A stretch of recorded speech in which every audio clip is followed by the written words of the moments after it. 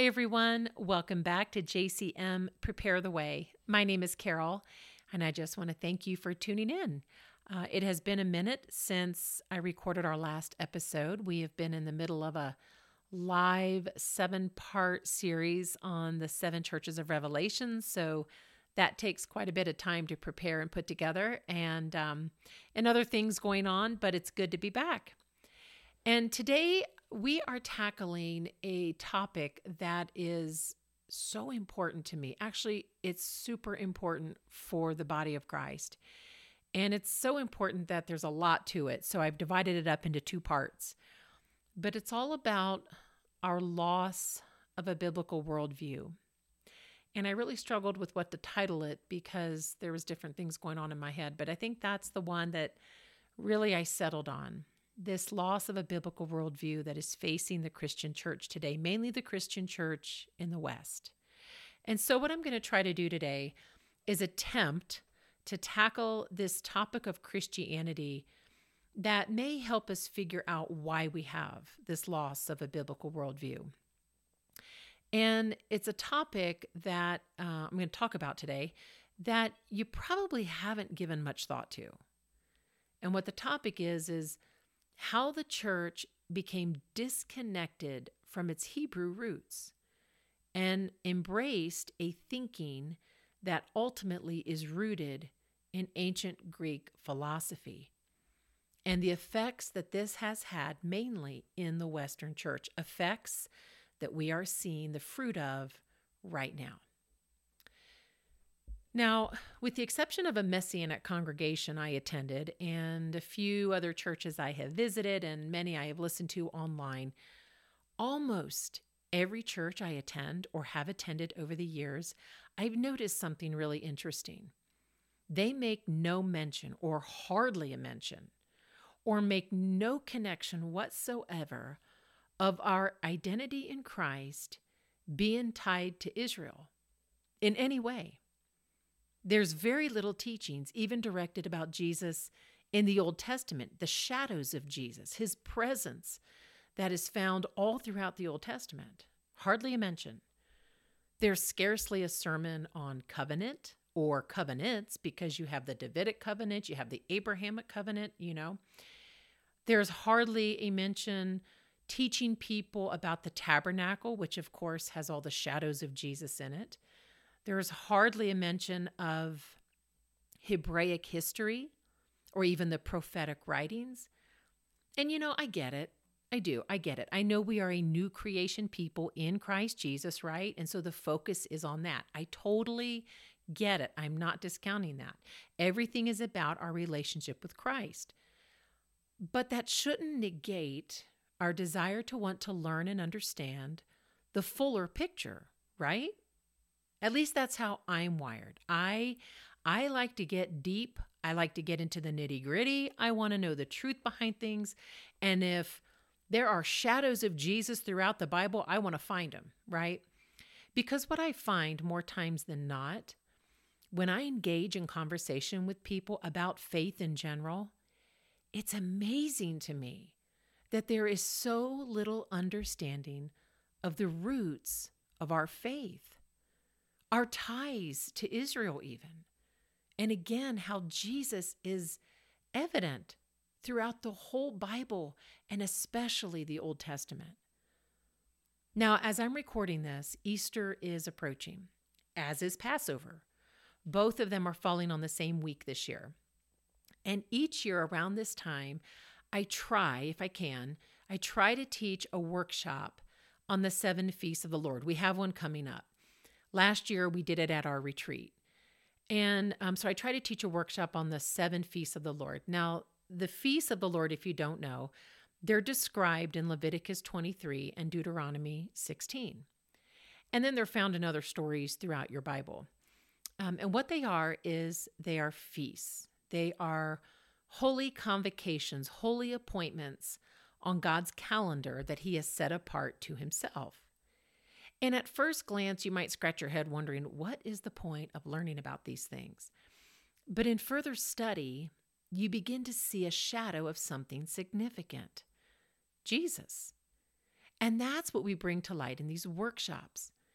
These 7 holy convocation, these feasts of the Lord, are actually a picture of Christ.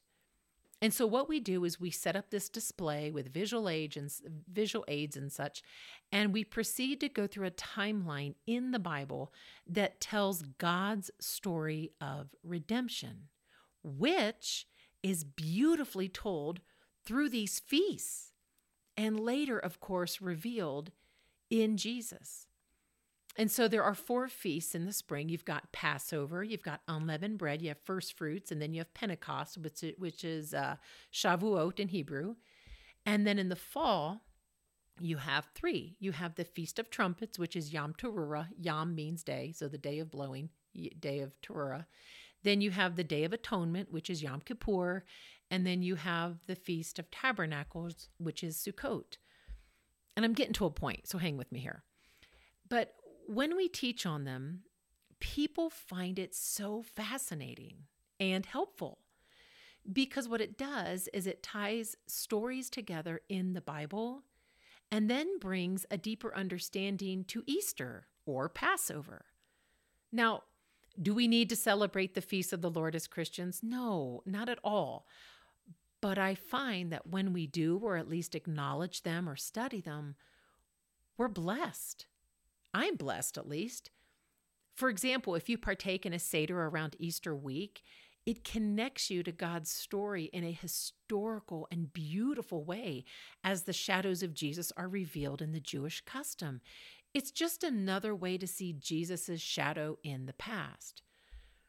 When you study the first Passover in Exodus chapter 12, and then you start to line that up with what happened with Jesus' actual death, both events are completely in sync to the timing of the events. It's astounding. When you study the crossing of the Red Sea with the first fruit, one of the feasts of the Lord, the Feast of the First Fruit, and then you line that up with the Resurrection Sunday, that too is astounding. Because on Resurrection Sunday, then, through the Feast of First Fruit, you recognize Jesus as our high priest. And it's profound. And so most who attend the workshops, they tend to ask why this is not taught in our churches. In fact, they begin to question why so little about Israel in general or the Old Testament is taught in our churches. And that's a good question, especially right now, as so much prophecy has come true for Israel in modern times and continues to unfold before our very eyes. And yet so many are missing it. And I just want to go back to 2 Timothy 3:16. You all probably know this verse, but it's where it says that all scripture is given by inspiration of God and is profitable for doctrine, for reproof, for correction, for instruction in righteousness. Why? That the man of God may be complete, thoroughly equipped for every good work. So to me, when it says all scripture, it means all, old and new. All of it is for our instruction in righteousness. And so with all that said, why do I bring that up? What happened? When did this disconnect come in? If there's so much richness in our Bibles like this, how are we so disconnected from it? Well, it came in during the early centuries of Christianity, when the ancient Greco-Roman culture had been dominating the West for centuries, mainly the Greek culture at first. And that influence had a lasting effect, ultimately seeping into the early church, even to how we study the scriptures today.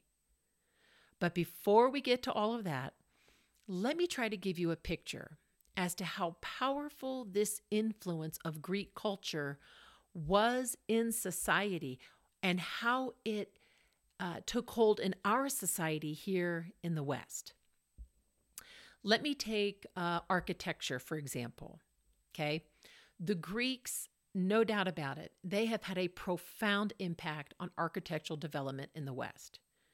Have you ever asked yourself, if you live in America, why do so many public buildings look like Greek temples? And then, Why do so many of our public buildings, and I'm talking like the courthouses, the town halls, libraries, museums, banks, right? Why do they not only look like temples, but why do they celebrate Greek deities? People emphasize all the time the separation of church and state, right? And yet we've erected statues and murals of Greek gods, which is still a religious belief system, last I checked, right? I mean, a pagan one. Today it's neo-paganism, and it's definitely on the rise. Well, the argument has been that they're perceived not as religious icons, but more as secular art that reflected the values of the people, such as wisdom and agriculture and liberty. Okay, gods and goddesses to reflect good things? History has shown that empires demanded worship to these same deities, most times at the cost of your life. The worship of these deities included vile and immoral rituals where priests worked themselves into frenzied states of consciousness where orgies then would ensue, not to mention the blood sacrifice rituals that would take place, most times at the expense of your own children or even yourself, in the hopes that these gods would bestow their blessings. These deities? And we're worried about the 10 Commandments being in a courthouse?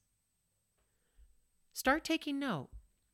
Observe how much biblical influence you find in these public buildings in comparison to the Greeks and their pantheon. It's shocking. There's a subtle, different kind of worship taking place in our public institutions that has nothing to do with the God of the Bible. Here in Denver, okay, we're in the foothills, but in Denver, I have spent a lot of time at our Capitol over the years, inside, outside, for different reasons. Take a walk around if you live local. Look at the murals. Look at the sculptures. Look at the stained glass windows. So much is influenced by pagan cultures. The Civic Center Park across from the Capitol is built with the Greek theater and colonnade with the signature tall fluted columns. The park itself is a natural historic landmark because of these buildings, all Greek inspired. So architecture is there's been a tremendous Greek influence of architecture. Well, how about another city? How about the Missouri State Capitol building? My son went to college in Missouri. That's another one. Actually, almost every Capitol building in our country. But this one in Missouri, for example, has the Roman statue of Ceres on the top, which is the Greek god Demeter, the agricultural mother goddess. Is that necessary? In the Bible, the people depended on God for rain and for crops and prayed to him for such things. Does this mean we're depending on a deity for that? How about this one? The fresco, The Apotheosis of Washington from 1865. It's above the rotunda of the United States Capitol building. George Washington is literally surrounded by Roman gods and goddesses while he awaits the process of becoming a god himself. They used 6 Roman deities to portray key, quote, principles, which helped shape America. They used Neptune, the god of the sea. They used Minerva, the goddess of wisdom. They used Mercury, the god of commerce. They used Vulcan, the god of the forge. They used Ceres, the goddess of agriculture, and Libertas, the goddess of liberty.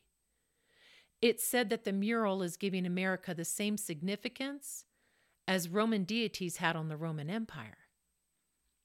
Why? For what purpose? I mean, we talk about being founded as a country on Judeo-Christian principles, right? Meaning Christianity and Judaism together. In other words, a true biblical foundation. If that's the case, and this mural was done in 1865, where is Almighty God in this? Where is Jesus in this? Am I the only one asking these questions? I know I'm not. How about the Library of Congress? That's another one, replete with paintings and imagery that directly reference ancient Greece and depict figures from ancient Greek mythology. In fact, a highlight of the building is its murals depicting the Muses. The Muses now, they were daughters of Zeus, who was king of the gods, and Nemesis, the goddess of memory. There were 9 muses all together, and they were believed to embody the arts and literature. The library's mural is of Melpomene, the muse of singing, dancing, and tragedy. And while, according to mythology, they were beautiful to behold and wonderfully gifted, their talents were not to be challenged. Myths regarding challenges to the muses inevitably end in the challenger losing the challenge and suffering a terrible punishment. And this is what we have in the Library of Congress.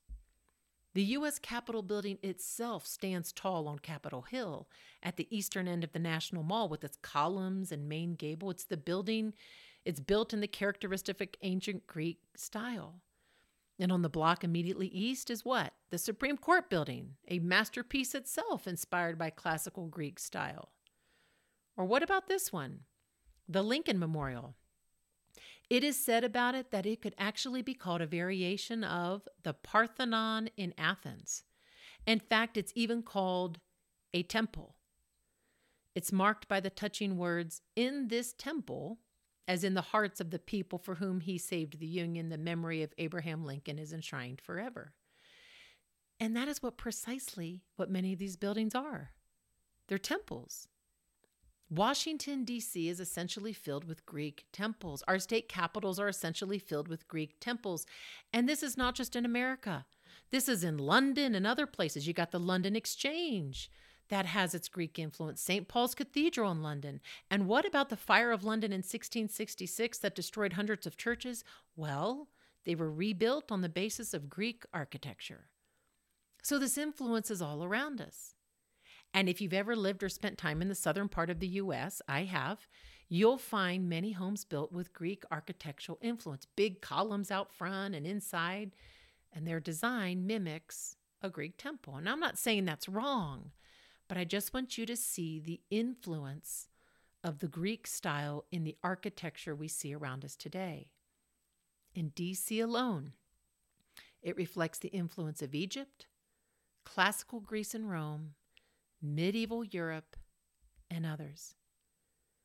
And that same influence came into the church. Now, I'm just talking architecture here. Churches were built and took on classical Greek and Roman architecture as its main influence. And later, have you noticed how they have demons on part of church buildings and cathedrals? That's something that has always confused me. Anybody else out there? When you have these beautiful churches and then you have these horrid-looking demons on them. Study the architecture, study the artwork. It's everywhere. Think about Notre Dame in Paris, for example, those grotesque gargoyles that line the balcony connecting the 2 bell towers. I mean, for what purpose? I know the tour guides tell you it's a reflection of medieval belief that the church was a battleground between the forces of good and evil. I mean, come on. Either way, is that something you think God would approve of? Jesus teaches kingdom, not building. The church was never meant to be a building, especially a building of grandeur. You know what it was? It was originally a gathering of 30 to 40 people in a home, usually the home of one of the more wealthy members of that group. And the group consisted of 3 types of people. You had Jewish believers in Jesus. You had those who were called, quote, God-fearers, and those were people who were drawn to the synagogue and to the God of Israel. And then you had people who had grown up as pagans, who were now coming to the church to learn about Jesus. And the whole point of the gathering was to disciple believers, pray, and serve each other and go out and serve your community. Well, what about the Greek influence? Let's move on to something else. What about the Greek influence in politics? Did you know there is not a trace of democracy in your Bible? Every country in the Bible was an absolute monarchy. the kings of Israel, the king of Babylon, the king of Assyria, right? And Jesus' kingdom will be the same way. He is the King of kings and the Lord of lords. You know what Lord means? Master. He is our master, our Lord. There were no political parties, no elections, no votes, no debate. The king is law. But we have embraced democracy in the West as well. Not only did the Greeks start democracy, but they also started an idea called devolution, the opportunity for people to govern themselves. Democracy is rule by the people, where they can elect who they want to serve them. The word comes from the ancient Greek words demos, the people, and kratos, to rule. Democracy may be perceived to be safer than a dictatorship, right? But it's fraught with its own problems. Because what happens? We become a self-centered culture. My rights, my decision, my house, my vote, my money, my body, my choice, right? This system of governing is not biblical. Now, I'm not trying to poo-poo Greek people. Please hear me if you're Greek and listening to this. What I'm trying to get at is the ancient Greek influence that permeated Western civilization. Democracy, this whole system of governing, is not in your Bible. It's Greek thinking. Never forget, in the midst of political upheaval in the world, as a follower of Christ, you belong to a different place. You belong to a kingdom with a king and a Lord. You and I have someone we are held accountable to every day. And our king has his own constitution, so to speak, his own rules, his word, which is the whole Bible. So although we live in a place where we have a voice in politics, we have a higher authority we are accountable to. So be careful not to be deceived by your own environment. According to the Bible, we forfeited our, quote, rights the moment we chose to follow Christ. You, me, we are not our own anymore.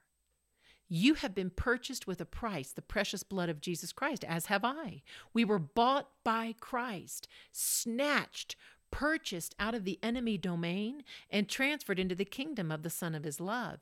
You and me, we were transferred into a kingdom, not a democracy. Every decision we make should be based off of kingdom thinking. Your body, my body, it's now offered as a sacrifice to the Lord every day on his altar of service. Your money, your house, guess what? It's not yours. You're merely a steward. And that also means we don't get to tell the king what we think is culturally appropriate. We simply have faith in his word and obey it. Let's move on to another one. What about the Greek influence of sport and the body? Sport came from the Greeks. There's no mention of this in your Bible either. Sorry to disappoint you. I know there are a lot of sport lovers out there, my family included, except for the Bible verse, of course, where Paul says, for bodily exercise profits a little, but godliness is profitable for all things. That's in 1 Timothy. Or when he talks about running your race. I think that's about the only time you hear about sport in the Bible. Sport came from the Greeks. It's about the cultivation of the body, because the Greeks, they were fixated with the human body. And to them, the perfect body in ancient Greece was an athletic body. They believed their gods took human form. And in order to worship their gods properly, they filled their temples with life-size, or even larger than that, lifelike images of them. Greeks loved sport. They had their chariot races. They had horse races. Where do you think horse races came from? They had their running races. Where do you think our whole setup of sport came from? They had wrestling, they had the pentathlon, they had boxing, and they had the pancration, which was an athletic contest that combined boxing, wrestling, and kicking, right? Does that sound familiar today? They simply loved sport and competitions, which most times were performed in the nude. They had the Olympics. We still have the Olympics today. They had the Pythian Games for Apollo at Delphi. They had the Isthmian Games for Poseidon and the Nemean Games, which honored Zeus. The Greeks valued physical and athletic prowess, and that toned male body was sought after as aesthetically pleasing to them. And that influence has completely permeated our culture. Many people treat sport as a religion. I hate to say it, but it's true. There is feverish worship in a way for football, for basketball, for soccer, for the Olympics, anything. There is a devotion and a loyalty sometimes to sport in the West that goes way deeper than the worship of God for many people, even treating athletes like gods or goddesses. Even the company Nike, however you want to pronounce it, named after the Greek goddess for Nike, which is victory. That whole company is Greek. It's named after a Greek goddess. I mean, it's all around us. And the human body, it's still being worshipped today, probably even more than ever. Modesty seems to have just left the culture altogether, or is that just me? I mean, you look around, we leave little to the imagination anymore, especially with our clothing, especially women. Anyway, I won't go there. But displaying our clothing, our body art, whether it's piercing or art on the body, people like to show it off. There's an obsession with fitness and beauty treatments to help us appear perfect. And in some cases, too perfect. Almost like a statue. What about the Greek influence with entertainment? So we've been teaching on the 7 churches of Revelation, like I said, right? But I've also been immersed in my own study of ancient biblical Turkey from east to west, and it's fascinating. Hellenization, it had such a tremendous influence on every culture it conquered. And a key part of Hellenization was leisure. That's why they had incredible libraries, some of the top libraries in the world. Those were found in Ephesus, Pergamon, and Alexandria. It was a place, whenever they conquered an area, was littered with temples. Social life was in the agora, the markets. Like I said, it was obsessed with sport and obsessed with relaxation. Their bathhouses were incredible. They were a people who lived for leisure, and actually, they introduced leisure to most of the Western world, not work. Work was a necessary means to enjoy your leisurely life. But the true meaning of life to the Greeks was how you entertained yourself. If possible, you employed a slave so you could enjoy your leisure. That's why 2/3 of the people in Greece were slaves to do the work. But not only that, they worshiped the mind, the intellect. They lived for debate and philosophical arguments. Do you remember when Paul was addressing the philosophers in Athens? They loved to discuss philosophy. And this worship of the mind and intellect spread into Western culture. We too hold in high regard the intellectuals. In fact, much of our Christian faith, I believe, has been over-intellectualized rather than led by the Spirit of God. As a Christian, as many Christians, many of us are stuck in our need to understand everything, to prove the Bible true, rather than walk by faith and not by sight. We seem to forget that it was uneducated men that turned the ancient world upside down by simple faith and obedience. As it says in Timothy, I think it's 2 Timothy chapter 3, always learning, but never coming to the truth. And that's one of the features of the perilous times of the last days, by the way, if you read that whole paragraph. Always learning, never coming to the truth. because we worship our minds. Don't let your intellectualism become an idol. What does this say to you? Have we been influenced by this mindset of leisure? I thought about that 80s song. I forget who sings it, but, everybody's working for the weekend, right? We are a people who live for the weekend. We want our leisure. We too, like ancient Greece, we have our theaters, we have our museums, we have our libraries. Maybe that's why they're all filled with these images of Greco and Roman gods, because it came from there. We have our spas, our spa days, like our bathhouses, like their bathhouses. We have our workout facilities for our bodies. And granted, we all do want to be healthy, and I'm not criticizing. I'm just trying to show you where it's coming from. Coffee shops. We plan our vacations and our retreats and our adventures, right? We live in Colorado, one of the fittest states in the U.S. Talk about leisure. It's a playground out here.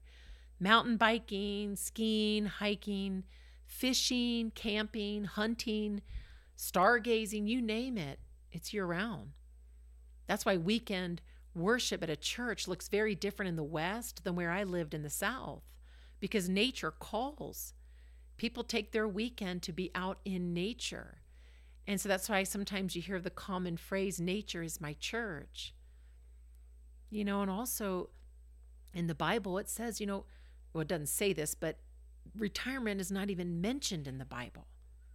Moses, Caleb, Daniel, others were in their 80s when they were doing some of their greatest exploits for God.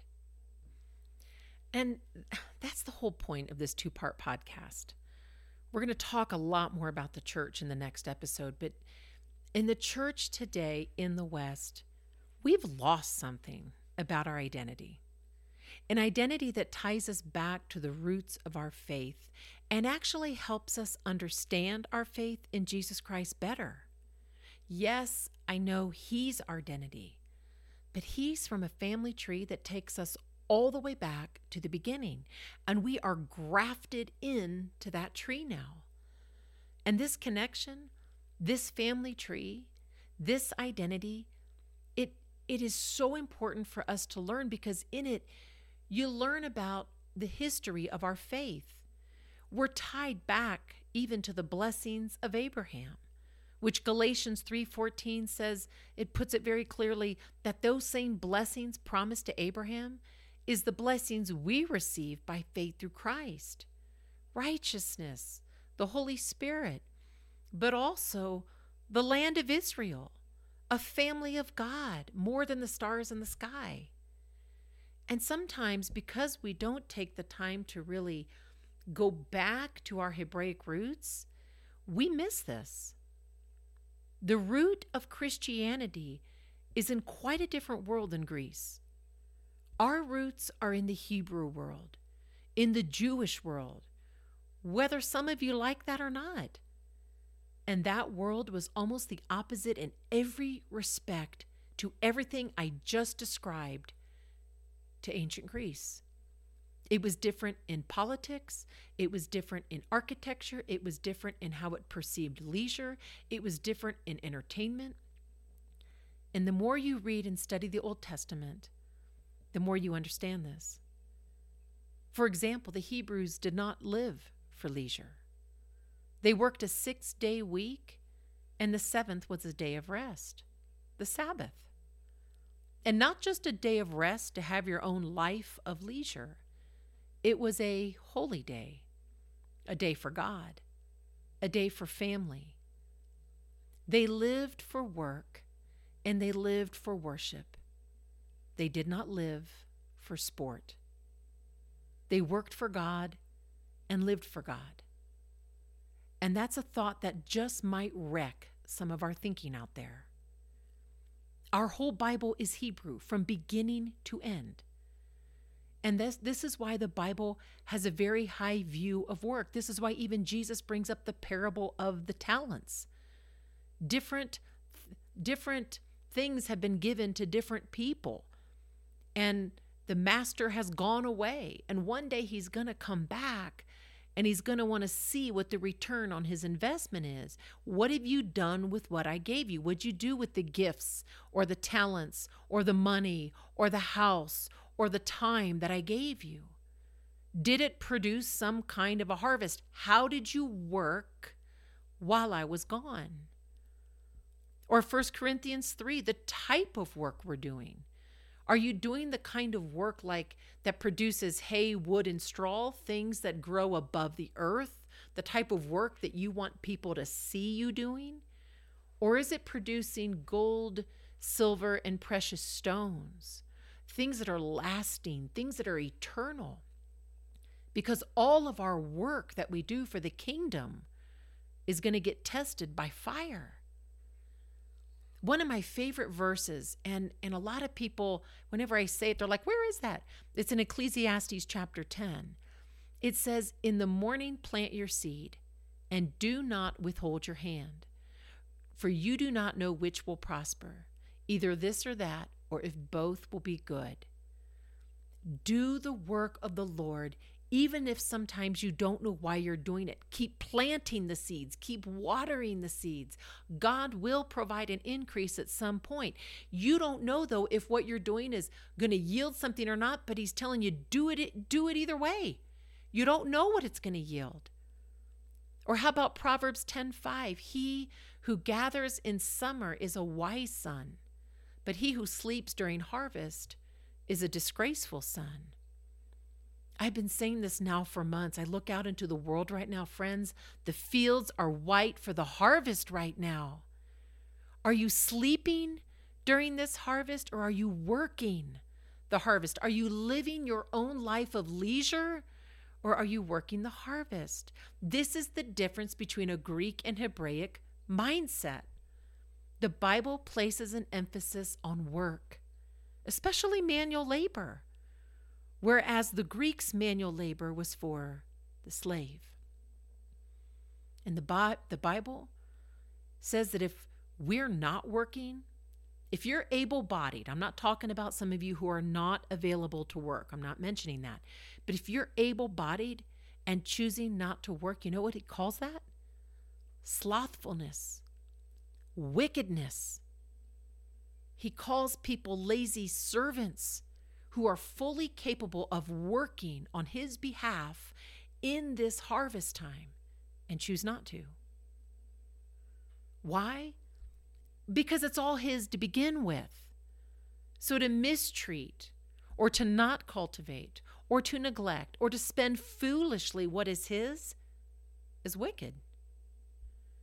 Now, Jesus, of course, is our eternal Sabbath rest. I'm not telling you to, she telling me to take the seventh day as a Sabbath. You can do that if you want. It's kind of like the feast. You don't have to, but you're blessed if you do. I mean, a rest is always good for everybody.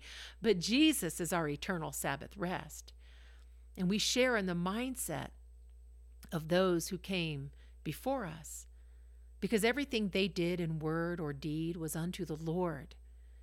Now, I'm not telling you not to go to a football game, or I'm not telling you to take your kid out of lacrosse. But let's make sure that whatever we're doing when it comes to leisure, when it comes to worship, we're doing it with proper balance. When it comes to sport, it's just that. It's sport.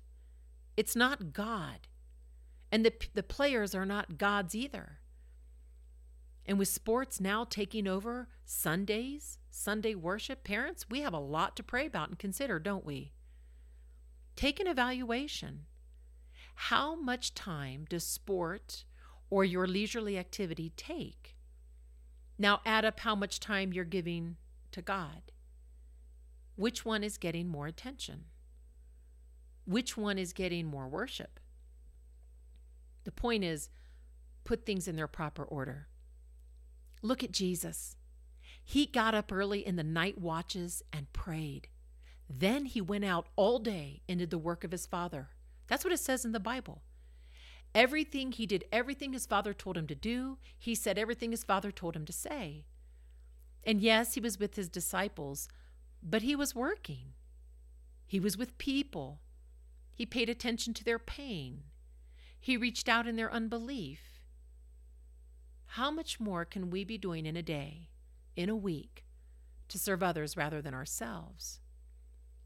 Maybe we can volunteer to help the poor, not just at the holidays. Maybe we can make time to have a conversation with someone who has no faith or is lonely. Maybe you can make a bunch of meals if you like to cook and stick them in your freezer and have them at the ready when someone needs help or faces a crisis. It's different thinking. It's Hebraic thinking, not Greek thinking. You know, although the New Testament is written in the Greek language, every writer, with the exception of one, Dr. Luke, was Hebrew. And although the language is Greek, the thinking is Hebraic. It's a life lived for God, which is why perhaps today so many people are struggling trying to live from a biblical worldview, with biblical morals, with boundaries to their life. Many Christians want the salvation that Christ offers. They want to be cleansed by his blood, but they want to continue living their Greek Hellenized lifestyles. Let me close out the first part of this message with this. The latest George Barna study came out. He is a Christian researcher for the last few decades that surveys and studies different topics related to faith in America. And he works with the Cultural Research Center out of Arizona Christian University. Well, his latest study just came out in late February, building upon the results of a study that was done in 2020. In 2020, they conducted the American Worldview Inventory Study, and in that study, they discovered that only 6% of adult Americans hold to a biblical worldview, a worldview that believes the entirety of the Holy Scriptures and tries to live by them, which means the remaining 94%, even if calling themselves Christian, are embracing a mixture of beliefs. And this mixing is known as syncretism, the merging of different religions, cultures, and schools of thought to form your beliefs, to form your worldview. This is nothing new. Paul was addressing this, for example, in the letter to the Colossians, as Gnosticism and other beliefs were confusing new converts, taking away the simplicity that is in Christ. But it's still here. Syncretism, which is why we have such confusion in the church today on social, moral issues, and why that divide is growing between believers. It's also why there is a falling away taking place, a falling away from biblical truth to embrace more of a world citizen viewpoint. So besides the Bible, what other beliefs are these people adopting, this 94%, so to speak? Well, the 7 most common are biblical theism, Marxism, secular humanism, nihilism, which is the rejection of all religious and moral principles, dualism, which is a big one. We'll learn more about that in part 2, where that's 2 opposing and contrasted aspects. Moralistic therapeutic deism is another one. This is where being a good person gets you to heaven. Feel-good Christianity. And the last, New Age, which also embodies Eastern mysticism. And that's in the church today too. Now, a person doesn't need to believe all of those at the same time, but even mixing one with Christianity is dangerous. That's how the salt loses its flavor. Matthew chapter 5. When Christian beliefs, which are narrow, are mixed with other beliefs, which are broad, trouble is around the corner. And that's where we're at. As a country, we have become a culture filled to the brim with mixture. And our churches are filled to the brim with mixture. And now we look around and wonder what went wrong. Well, in Barna's latest research from the end of February, those statistics that I just gave you have even gone in the wrong direction more. Now only 4%, just in the last 3 years, 4% of adult Americans are holding to a biblical worldview.